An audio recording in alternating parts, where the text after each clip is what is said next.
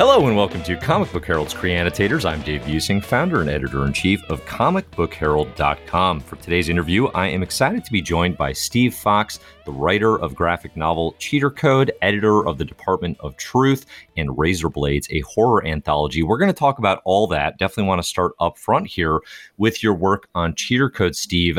Thanks so much for joining. The first question I have for you is, so this graphic novel from Oni Press, Cheater Code, it's like you said, it's 18 plus, it's mature, it's very mature. I think it's been described as erotic, certainly. How did this come about? And I guess, like, how long was this graphic novel in the works? Like, is this a story you've wanted to tell for a long time? Oh boy, that's actually a pretty funny question. And thank you for having me, by the way. Thrilled to be here. So Cheater Code has been in the works for a long time. It came out this past November. It got delayed because of the pandemic and Diamond and all that. But I actually signed up Cheater Code in late 2016. Okay. Oni is a very patient publisher.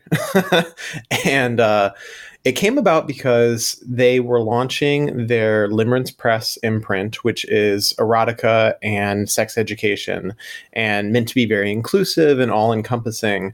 And my friend Teenie Howard was writing Rick and Morty comics for Oni at the time. And her editor, Ari Yarwood, is the person who came up with Limerence and was really like the champion in-house.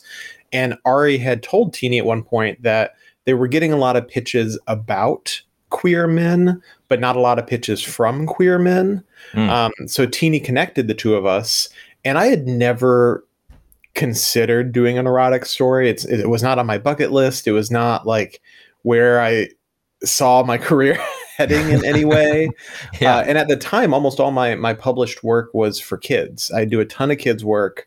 And that's why Cheater Code is credited to S.A. Fox, just to keep things clean and separate on Amazon.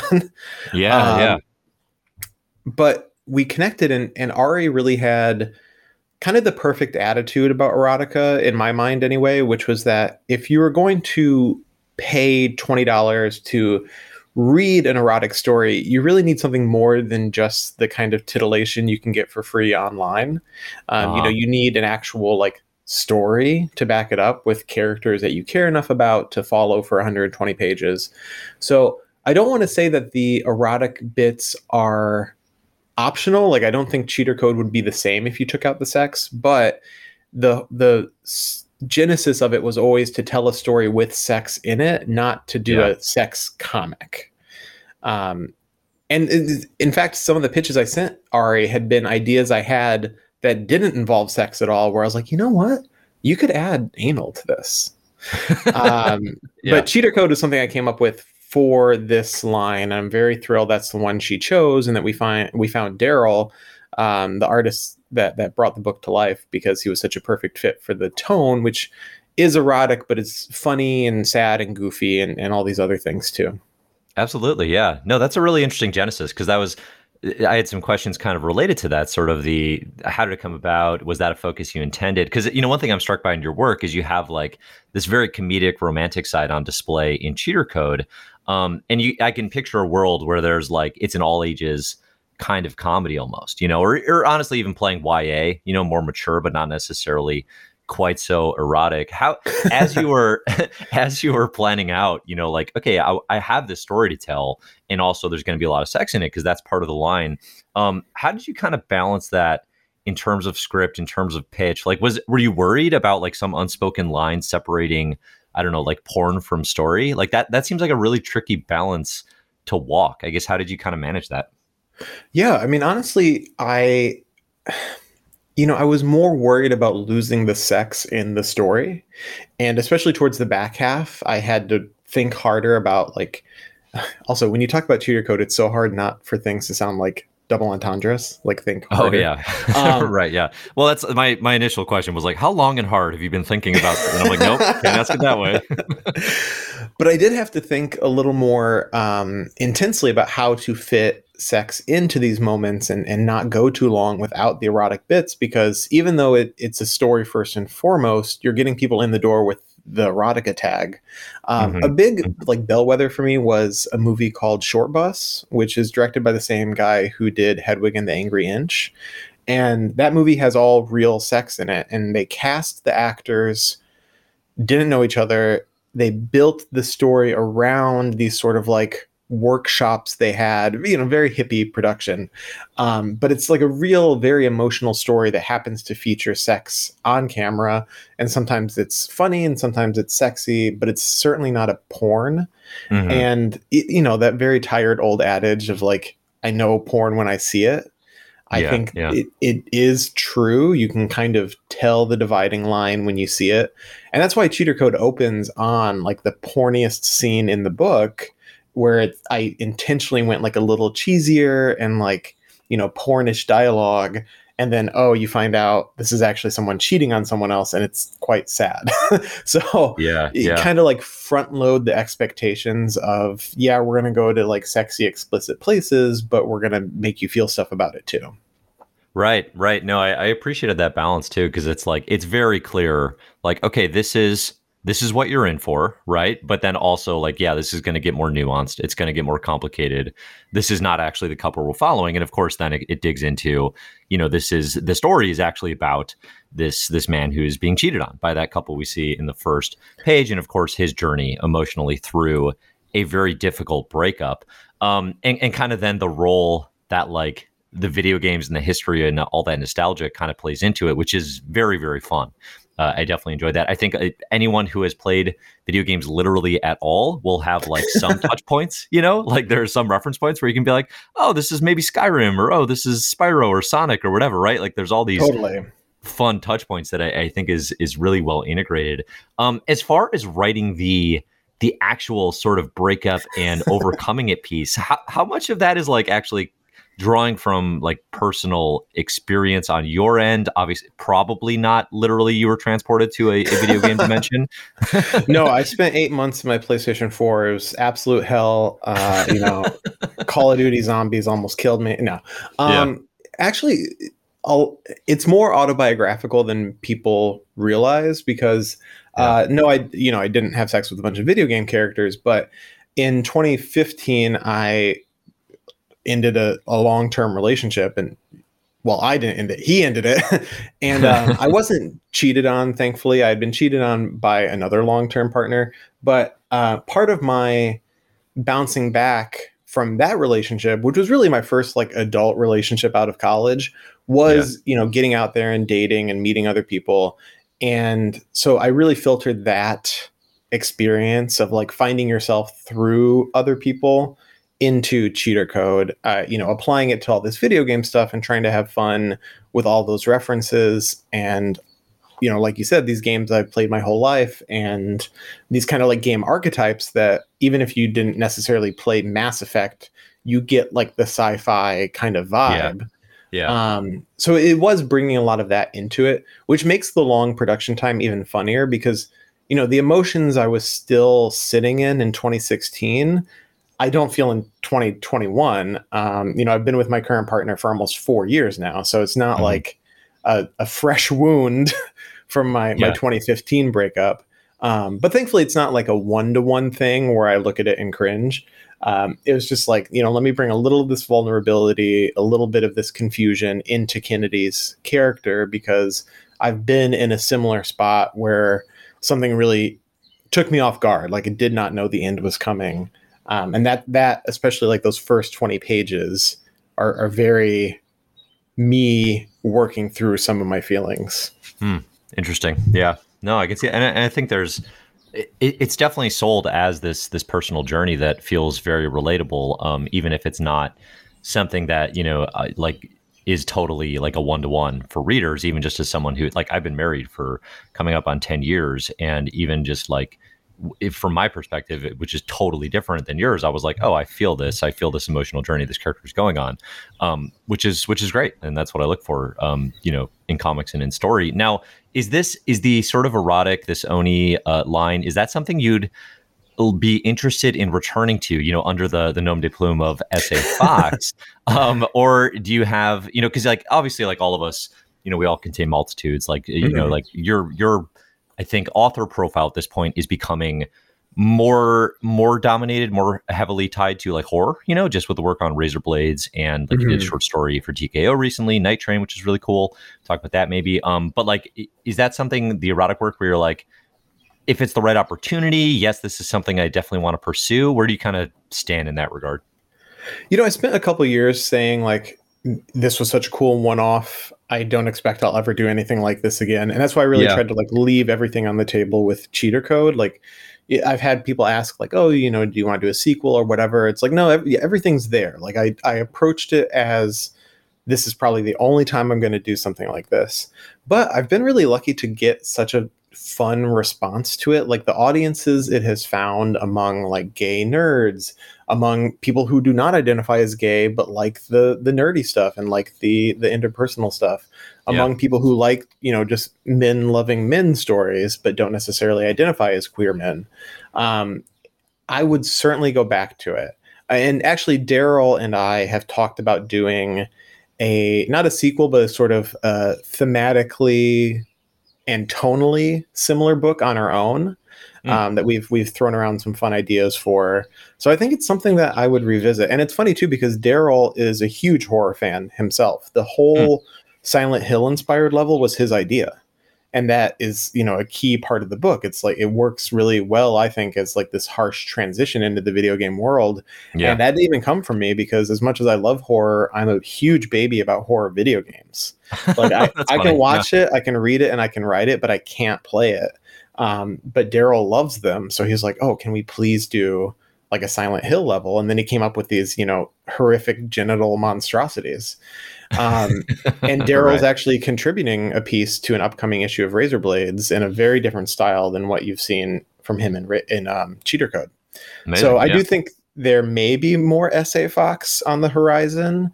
And it really comes down to like seeing how people have reacted to this and thinking, oh, okay, I guess there is an audience for this that may not be huge, but really likes what they like.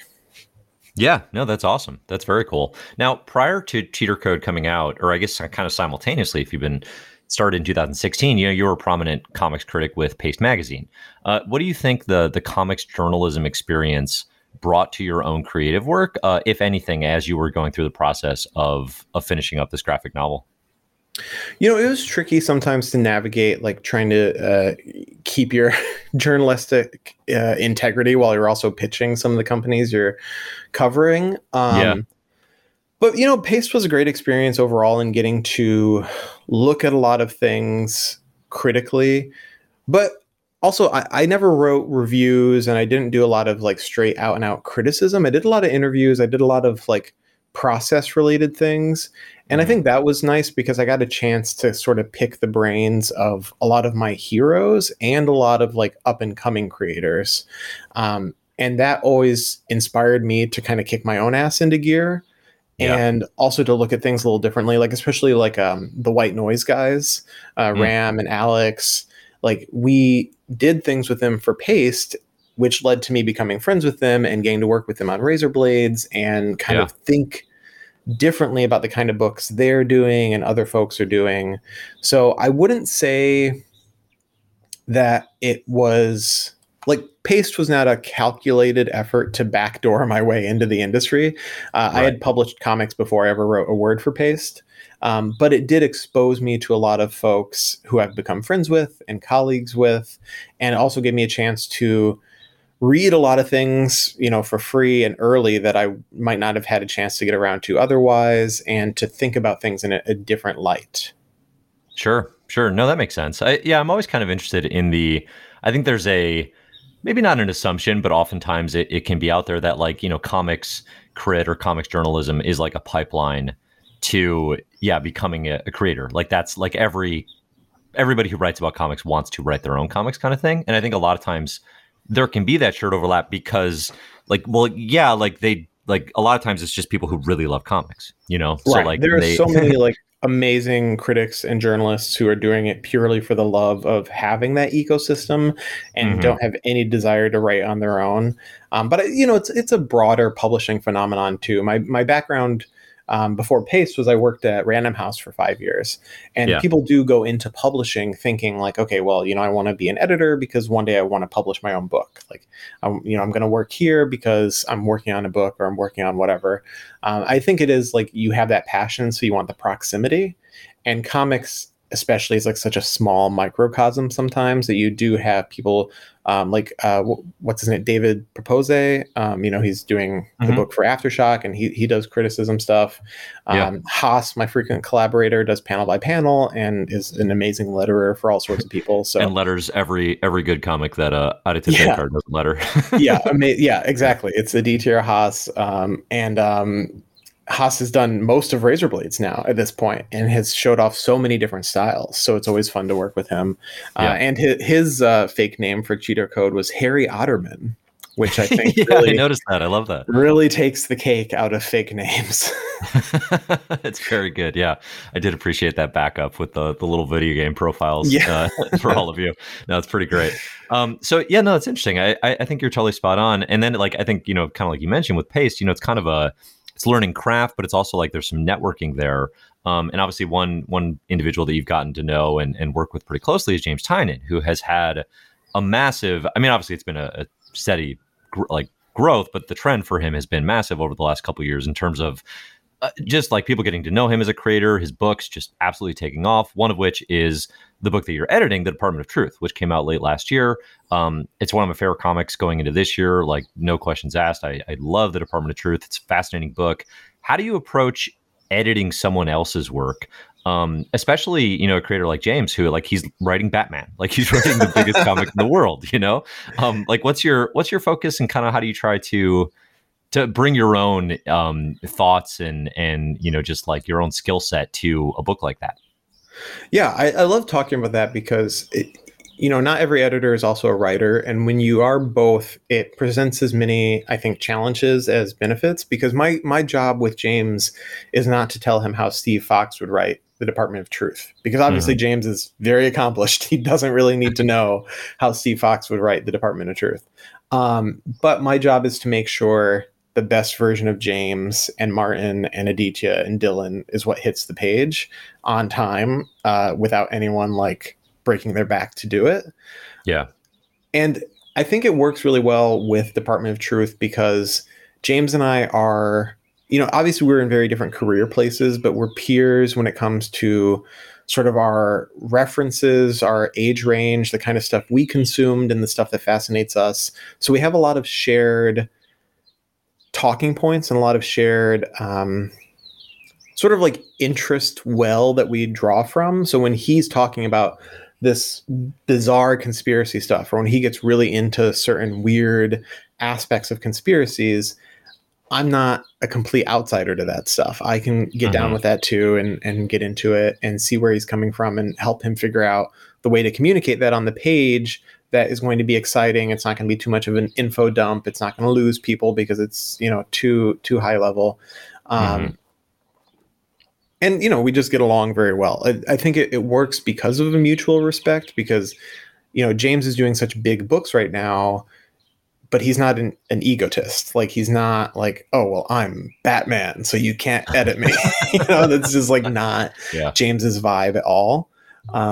And on Razor Blades, which I know we'll get around to, we're very much co-creators on that. So it's fun to balance a project like Razor Blades where we have kind of, one-to-one say on things and input, with Department of Truth, where I'm looking over his shoulder with some of the things I send him that I've written, where he's giving me a second perspective, where he's looking over my shoulder. So it's a very blended relationship, and it works because we get along so well.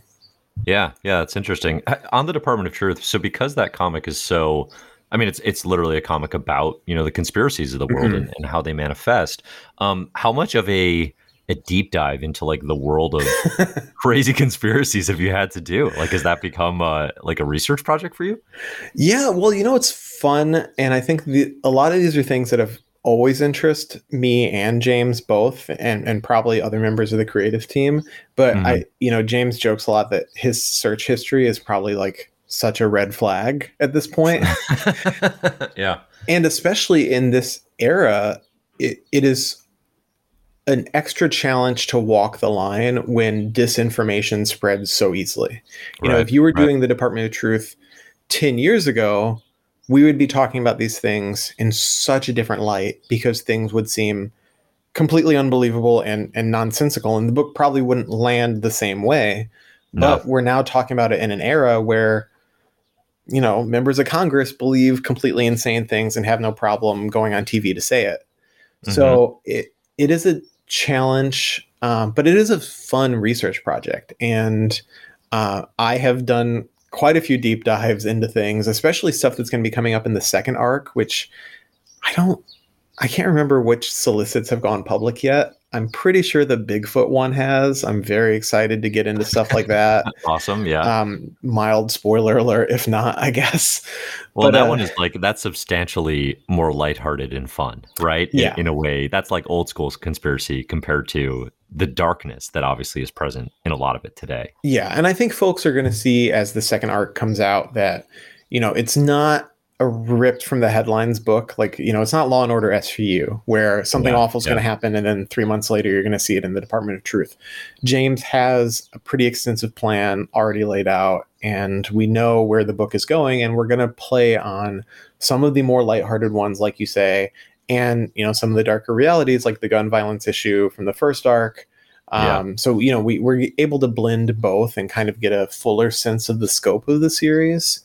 But it's great. And also diving deep into like conspiracy movies like Parallax View, JFK, Clute, like all these, the 70s especially was like so much paranoia. And Hmm. that was a very fun deep dive to do right when we started the book in 2019. Yeah. Yeah. No, that's awesome. I look forward to that immensely. And yeah, like you said, it's that balance between like conspiracy being like JFK theories, I feel like is for a long time, like at least as someone who grew up in like the 90s and into the 2000s, like there was just like an element of like harmlessness to that, even though it Yeah. was obviously like it is actually a dark subject matter when you think about it. But yeah, and then like Department of Truth #3, like you mentioned, the gun violence issue, that broke me, like it absolutely broke me. It was a devastating issue, but super effective. So I'm infatuated with the work. I'm excited to see where it goes from here. Thank you. Um, Yeah, I mean, I also feel yeah, really lucky to be working on a book that I would be excited about as a reader. You know, I don't. It's very much its own thing, but such a huge, like lighthouse in my creative life is older Vertigo series. Like that was really sure. where, as a reader, I cut my teeth. And you know, Department of Truth feels so classically like something that would have been a Vertigo hit at the Yeah, right yeah, time. it does. Right. And I'm very excited we're going to do it at Image, where you know we control the whole product essentially, and get to build it from the ground up. Yeah, no, it's awesome. It's great. And you know, speaking of work with James and collaboration, you know, you mentioned Razor Blade. So this is the horror anthology that the two of you started in like 2020, kind of like pandemic was in full swing when this got announced, and you've done I think 3 issues so far of Mhm. this quarterly horror anthology. Before we kind of dig into the content, um, how has the launch gone? You know, now kind of almost 1 year later, and like, how do you feel about where Razor Blades is at? Like, has it surpassed your expectations? It's exactly where you hope to be. Like, what's your 1 year later kind of reaction? It has been a ride. Hmm. um, it's such a fun and funny project to really talk about in depth because you know James is sitting at like the top of the comic industry right now, but self-publishing is a whole other ball game. Yeah, Like the difference between writing Batman and doing your own anthology where you collaborate with the printer, the distributor, the shipper, like all of these things where we're putting the files together ourselves. My boyfriend does the actual layout for the magazine. Like nice. I stand over his shoulder in InDesign as we put all the files together. Yeah, So it is such a project, but it's so fun. And James and I have built it to kind of be like our own ideal magazine. Like we put people in there because we love their work and we want to see them, and we want to see them next to other people we love. And that yeah, has always been kind of like the guiding light. has been like, okay, who can we get from the prose world next to mainstream comics, next to indie comics, next to horror illustrators from Twitter who've never had something published in print. And so that's really been the most exciting thing about doing the magazine. And it has surpassed expectations and then settled into a really nice, sustainable level because, we launched the first issue. And originally, the original idea for this was going to be 20 pages shorter and only digital. And James and I both get excited. And James, especially when you work with him, he's always thinking about the next bigger thing. So if you start out with like a 40-page anthology, you end up publishing an 80-page anthology. And on Razor Blades, where there's really no one to tell us no except ourselves, we're able to indulge that fully. But we launched that first issue, and James was like, well, I want a physical artifact. Let's print 500. We'll see if anyone even wants it in print, and we'll go from there. And those sold out in less than an hour. And obviously some of that was like the newness and the speculation. But when we put the subscription on sale, we were very pleased with that response. And now it's become kind of like a print majority project. Because we found that so many people do want to read it in print and they want to have it on their shelves. And here we were a year ago thinking like, oh, let's do it digitally. People love the convenience. No, people love holding a print magazine. Yeah. Well, and it's definitely, I mean, as anthologies go, so yeah, like you said, like these are typically around like 72 to 80 pages. You have this incredible array of creators contributing, like you said, it's a who's who of like who's hot in sort of like the mainstream or like even indie comic scene, but then also a lot of like folks that I would not have been familiar with, and then I'm exploring the work because they're in this magazine kind of thing. I would not have anticipated, obviously, as someone totally disconnected, but that this would have had a print component at all. Like it feels definitely like a thing that would be, because you're creating it out of your own spare time and houses, that it would be a digital artifact. But I can see in much the same way that like just as a reader, I mean, yeah, I like holding the comic in my hands. Like if I have that option and I have a shop that can get it to me, I like just having it over digital. But with something like this too, where it is like, yeah, I get to look at 72 pages of some of the best art in comics, like that print thing is going to have a huge life. I'm kind of shocked. Like how is that? Is that like I don't know. Was that like concerning? I guess was that like, oh my gosh, we have to print and distribute these many like these many issues, or like where do you net out on that? Because I know just from a distribution standpoint, it's like now you're your own mini Diamond, and that's like a scary proposition, I think. Yeah, I mean, it is so much work. Like I'll be honest, because James and I handle all of it, and then we work with the distributor. The first issue though, it was just us, and so we were in James's apartment, masks on, physically packing 500 issues with James's partner Sam and with Vida Ayala, who lives in Brooklyn and came over to help us. So we're there like 500 issues, packing it, wrapping it, making sure it's going to survive the trip, printing labels, and doing it all by hand. So mad respect to every single person who self-publishes. But that was going to be completely unsustainable going forward, especially when we got more orders.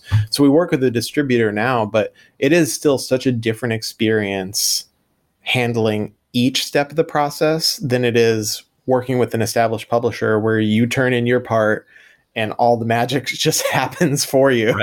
Right. So I think it's given us both a lot of illumination into that. And again, it's funny because James is a decade into his comic career. He's writing these very big books.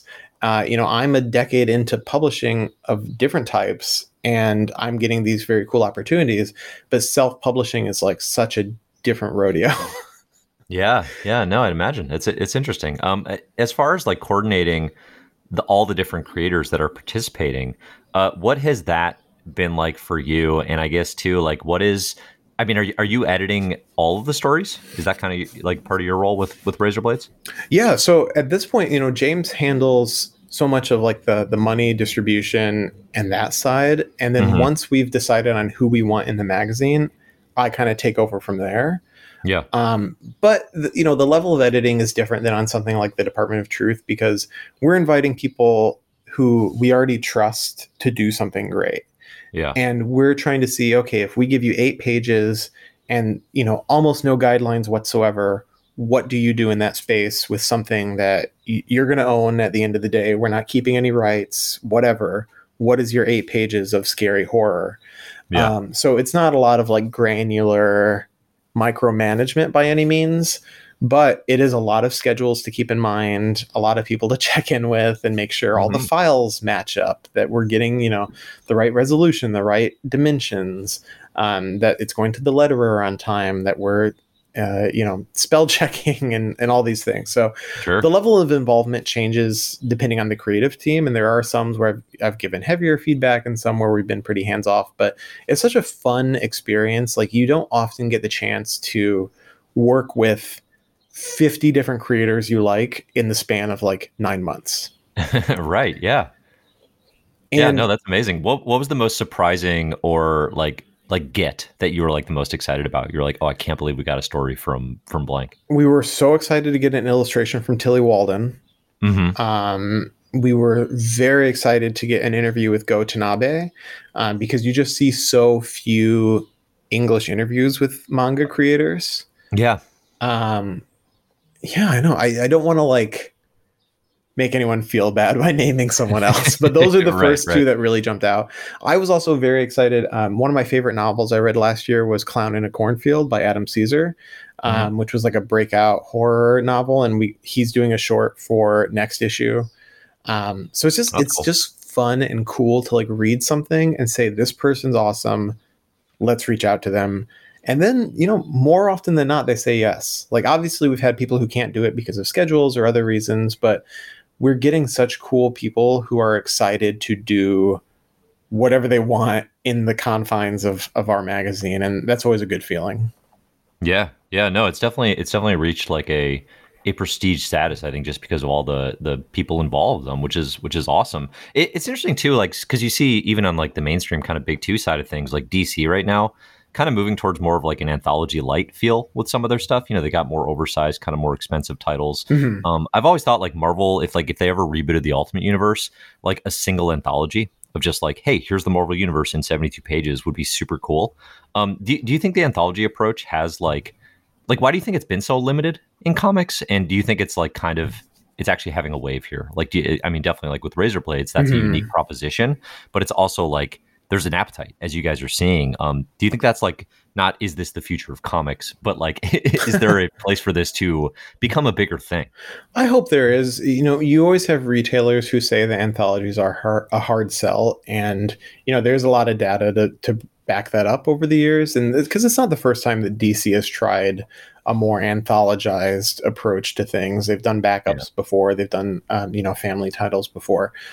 I love it as a creator and I love it as a reader because you get exposed to new things. But I also understand from like a basic economic decision that if you're a cash trapped fan, or if you have, $40 to go around for the month, you kind of want to buy the stuff that's reliable to you and not necessarily take as much of a risk on new talent. Right. So I do think that the benefit something like Razor Blades has is that we're going after genre fans. Like, horror fans are very passionate. So when we're saying, okay, we're going to bring you the best in horror and it's going to be fresh and new and younger and it's in one spot, I think like that presents a sales hook that sometimes like, okay, we're going to bring you XYZ superheroes together doesn't, because there's so many options for that. But I really hope it lasts and I really hope it thrives, because it is a great way, maybe a certain title that can't support its own ongoing can be a backup in something that does. And I don't want to name names again, but I think you certainly, like, if you look at DC right now, you can see stuff that might not last 20 issues as its own ongoing, but in the back of Batman or Action Comics or whatever can have a healthy run. Right. Well, and definitely part of the appeal there, I think, right now for me as a reader too, is like not only on a character level but on a diversity level, there's maybe a better chance for them to take shots, with the big two, especially with DC, to be like, yeah, let's push maybe and expand our line in ways that they wouldn't have if it was like, hey, we have to give them a solo ongoing, for sure, just historically. So I think that ultimately is a good thing. And with Razor Blades, yeah, universe. Absolutely. I was going to just say too, with Razor Blades too, I think we wanted to offer some regularity issue to issue. So we have recurring features. So it's not like you're going to get something completely out of left field each time. Like, we want you to be surprised. We want you to be pleasantly surprised. But you also know you're going to get something from James at the top of every issue. You're going to get some like crazy, bizarre, awesome thing from Brian Level at the end of each issue. Like, we have, Ram V and John J. Pearson and Aditya doing a thing every other issue. Alex Packnadel and Jason Liu. So you're getting consistency throughout where you can count on, 20 or 30 pages that are going to be up your alley. Yeah. And then you're getting surprised by what you find in the rest of the magazine. And that was definitely part of the appeal for me as a longtime comics fan, but not as a horror genre fan. Just because I was like, well, but I know these names. I like these White Noise creators, and I love the Department of Truth. So I'm like, I want to read this 3-page story from James and Martin Simmons up front and not go to sleep tonight because it's terrifying. But that was I do like that continuity that recurs, even if it's not literally. Because just as a comic reader, that's how my brain works, right? It's like, okay, well, this thing continues in the next issue, and it's not quite that, but it's got a feel of sameness that I think is actually appreciated. All right, cool. So so Razor Blades, I definitely recommend people check out. Again, I would say even if you're not a huge horror fan, just on a comics craft level and on a creator basis, definitely worth giving a look. So some other things you've got coming up, you're going to be writing Spider-Ham. Great power, no responsibility. Definitely different than the horror genre, I imagine. What can you tell us about what to expect from that project? Which I think, I'm definitely super excited for it. And I know a lot of readers will be as well. What can you tell us, obviously, without spoilers? Yeah, I'm so excited. That's still one of those projects where I feel like I'm not going to believe it until it's in my hands. Yeah. Spider-Ham was such a blast to write. So it's written. Published by Scholastic through part of their new partnership with Marvel. And it's a 60-page original graphic novel. It is set in Spider-Ham's world. So it's all the animal counterparts to the Marvel universe and all their puntastic names like Croctor Strange. Yes. And it was just so much fun to get to live in that universe for 60 pages. And the way that the Scholastic books work is these are taking, and I'm not speaking as an official Disney employee here, but we are doing comic accurate versions of these characters. So it's not the movie Spider-Ham. It's not downsized for kids.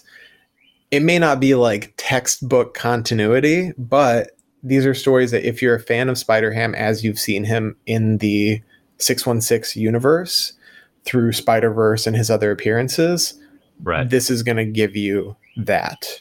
Fingers crossed, hooves crossed, whatever. And it was so much fun to write and to work with Shadia, who's the artist on the book, to do so many animal related puns and jokes, play a little bit with cartoon physics, but also really the thing about Spider-Ham is, yes, he's funny. He's a comedy character, but if you go to the original Spider-Ham run, he also has a lot of the same responsibility themes as Spider-Man, and he wants to do good. He's just a little bit of a pighead about it sometimes.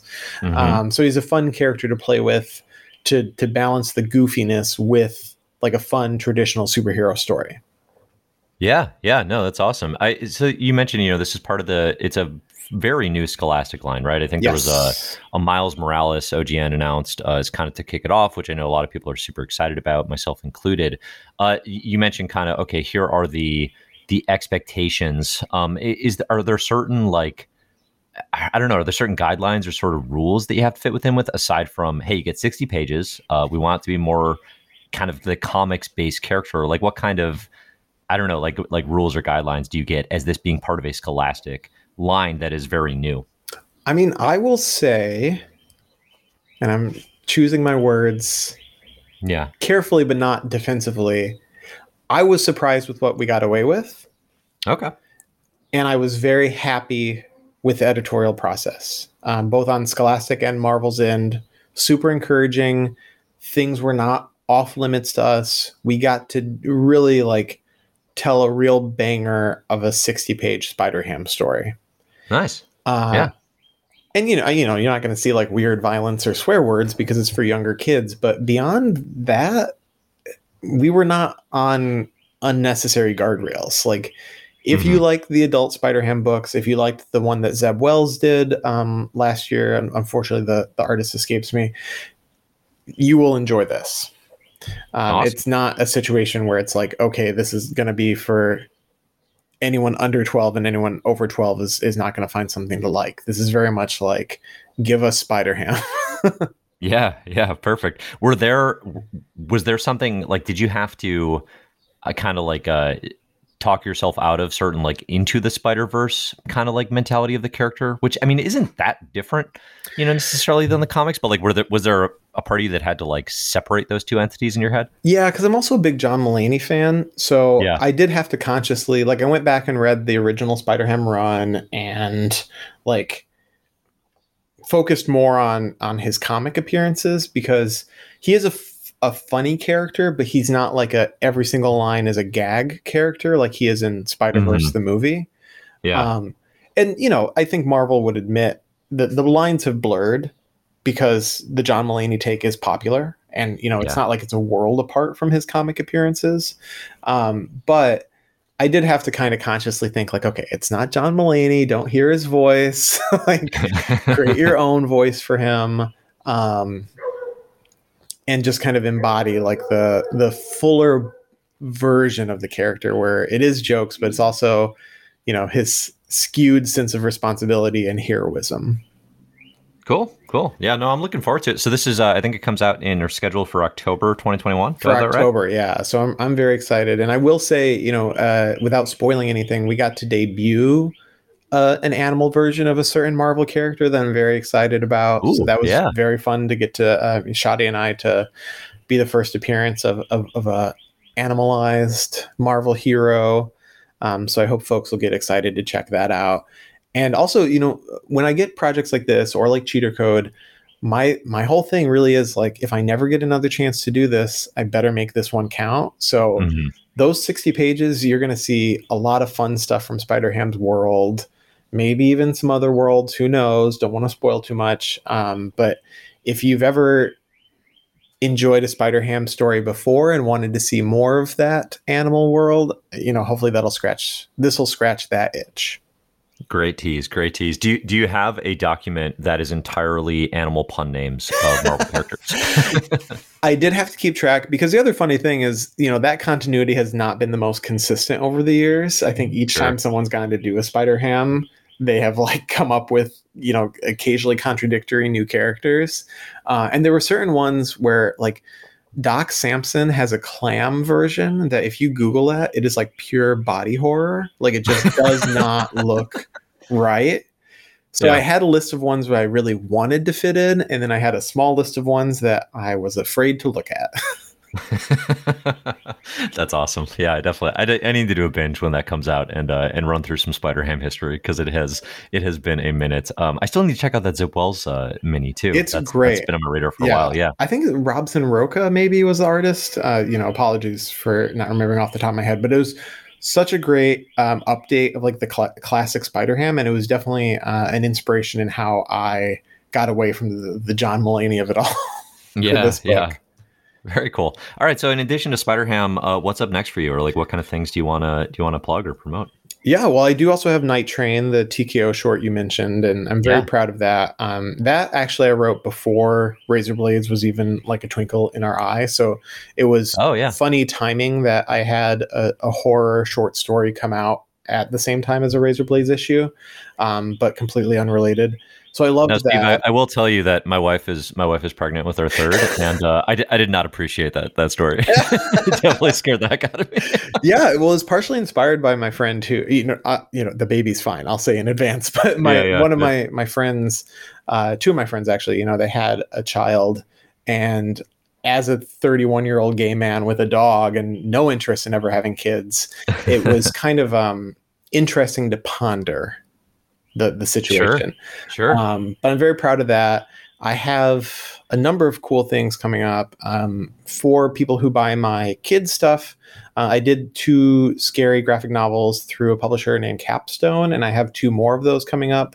So it's been fun to do like the spooky standalones for kids, Yeah. most of which don't have happy endings. Like the nice thing is, even though it's for 10-year-olds, they let me kill the 10-year-olds. So Yeah. Yeah. lots of kid carnage.